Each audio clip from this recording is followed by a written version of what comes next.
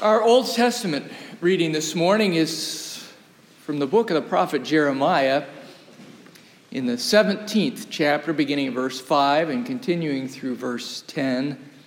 I invite you to listen for a word from the Lord as it is there written, "Thus saith the Lord, Cursed is the man who trusts in man and makes flesh his strength, whose heart departs from the Lord.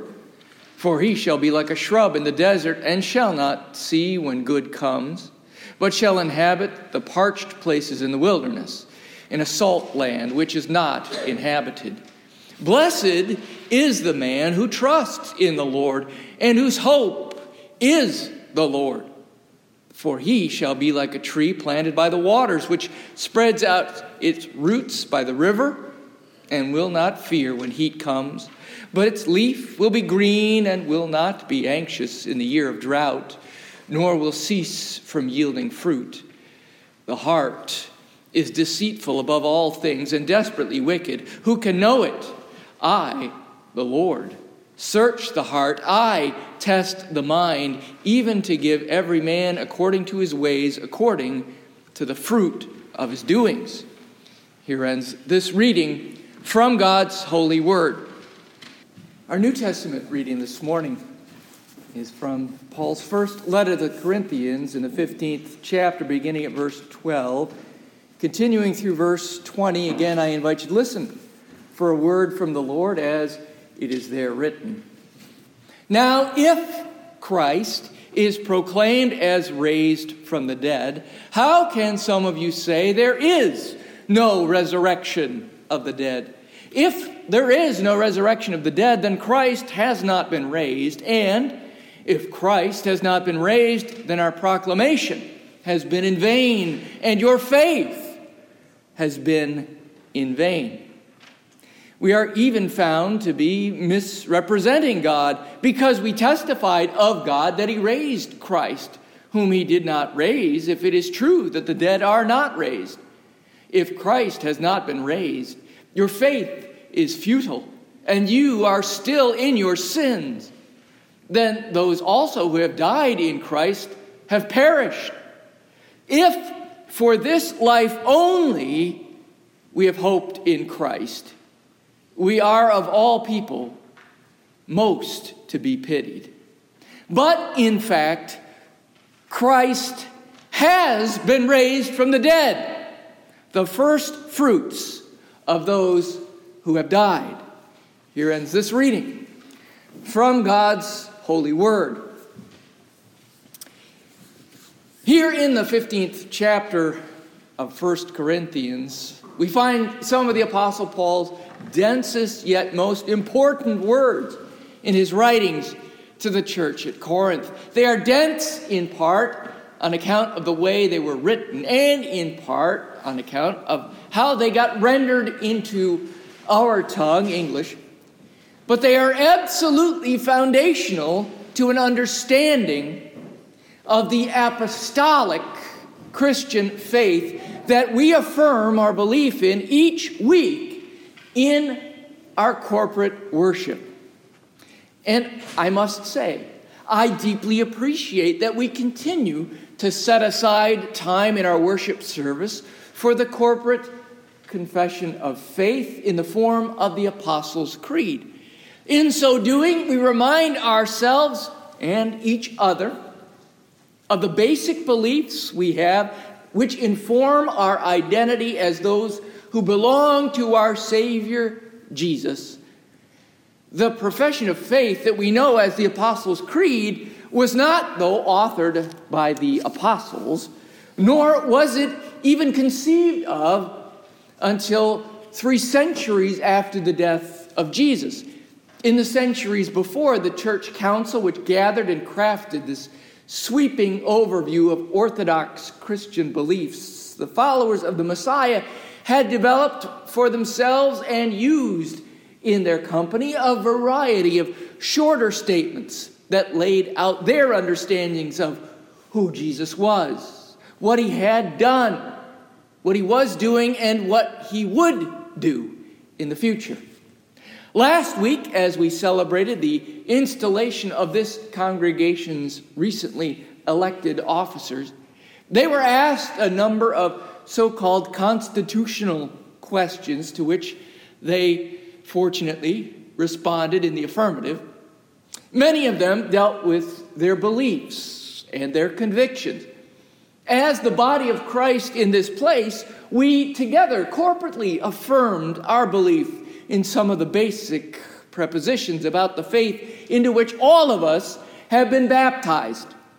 This is the same faith of our Christian ancestors to whom Paul was writing now thousands of years ago. This is the very same faith which I exhorted in the sermon of last week as I preached about proclaiming the proclaimer, the one who had come fulfilling the words of Isaiah chapter 61.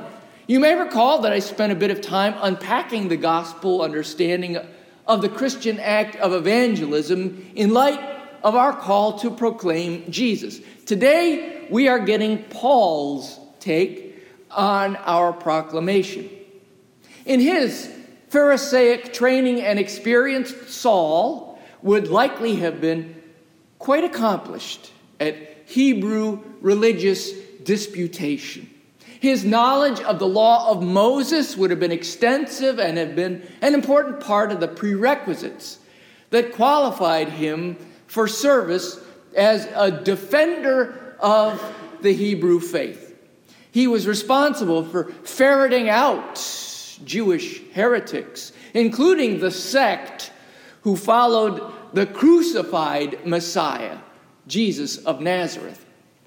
Following Paul's most unexpected encounter with the resurrected and glorified Christ, these same gifts and talents for codifying and enforcing the legalistic system of Hebrew life transferred themselves to an evolving understanding of how Jesus himself fit in and the foundational and fundamental changes that he had brought about through his life, his death, his resurrection, and his ascension. All well and good, I suppose, but where does that leave us? Well, I think it leaves us here in this beautifully considered and constructed 15th chapter of Paul's first letter to the Corinthians. And it is here that Paul distills for his readers and for those of us who would receive this text so many generations now after, the essential tenets of the faith. We believe them, or we would not identify as Christians. Our incoming officers were asked if they accepted the essential tenets of the Reformed faith, our tradition of Christian understanding that was formulated in the 16th century by folks who sought to whittle down the trappings of the church and reclaim the less institutional and more ancient understandings of what it meant to be the body of Christ. I find it interesting and a bit unsettling, though, that our particular branch of that strain has never quite gotten around to agreeing on just what the essential tenets are. In the service of installation, we refer to our accepted and assembled confessions of the church as they outline, in general, what Scripture leads us to believe and what the essential tenets of the faith might be. However, the creeds that we have span about 18 centuries and hundreds of pages of theological writings, some of which directly contradict one another. Well, we also have, in the other volume of our denomination's constitution, the Book of Order, with a section in it that contains the great ends of the church. Helpfully, I think, they guide and they direct us in our corporate mission. But these two are light on core beliefs.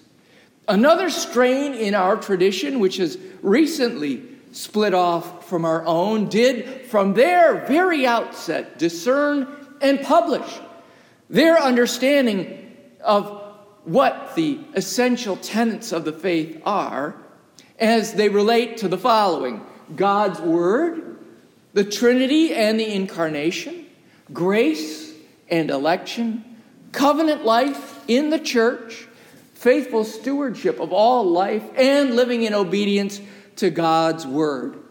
Other denominations and groups throughout our history have also undertaken to wrestle with the divine self-revelation in Scripture and seeking the guidance of the Holy Spirit, have tried their hand at distilling the beliefs that are at the core of our faith.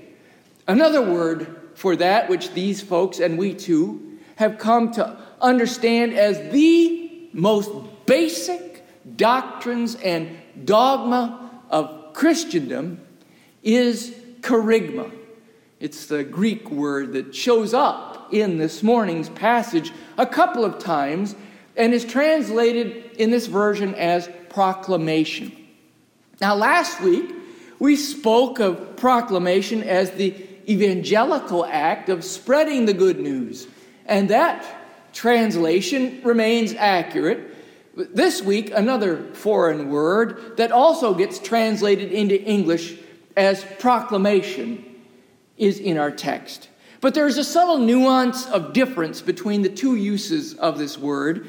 Upon his conversion from Judaism, Paul was not stripped of his legalistic, analytic, God-fearing intellect. Instead, he turned it back on the Scriptures in the new light of the Spirit's revelation. And in that renewed process, he gained a whole new worldview and achieved some keen insights which remain to this day at the heart of our understanding of Jesus and his mission. Such knowledge informs our doctrine of the triune God, of his self-revealing word, of his Messiah, and of his church. The very basics of this understanding is what comprises kerygma, that which we as Christians are compelled to proclaim. As is evidenced by the many pages that our sister denomination has published that outline their agreed upon essential tenets, and as is evidenced by our own denomination's inability to even come to that much of a consensus on how to define them, the task of capturing the multifaceted complexity of God's story in relationship with his good creation can get complicated if we let it. It was no different with the Israelites, who received from God through Moses 10 commandments for ordering their lives in faithful obedience to the one who authored and conferred the law to a people chosen from among all others to receive this special, unmerited gift. And before you know it, before they had made their way out of the wilderness into the land of promise, there are more than 60 times that number of rules and regulations on the books that aim to ensure the people are living out their beliefs in all aspects of their daily lives. Again, during his time as a Pharisee, Paul would have become intimately familiar with these hundreds of regulations. But as he reframed a response of faithful living in light of his encounter with the risen Jesus, he had to go back to square one. From there, he rebuilt an understanding of a faith in God that began with some very core beliefs. As stated, they are his doctrine, his kerygma, that which he would proclaim, and that he is writing his brothers and sisters in Corinth about proclaiming as well. The heart of everything he has come to believe, to trust, to love, and to proclaim. He tells the faithful in Corinth near the very beginning of this letter when he writes, "When I came to you, brothers and sisters, I did not come proclaiming the mystery of God to you in lofty words or wisdom. For I decided to know nothing among you except Jesus Christ and Him crucified.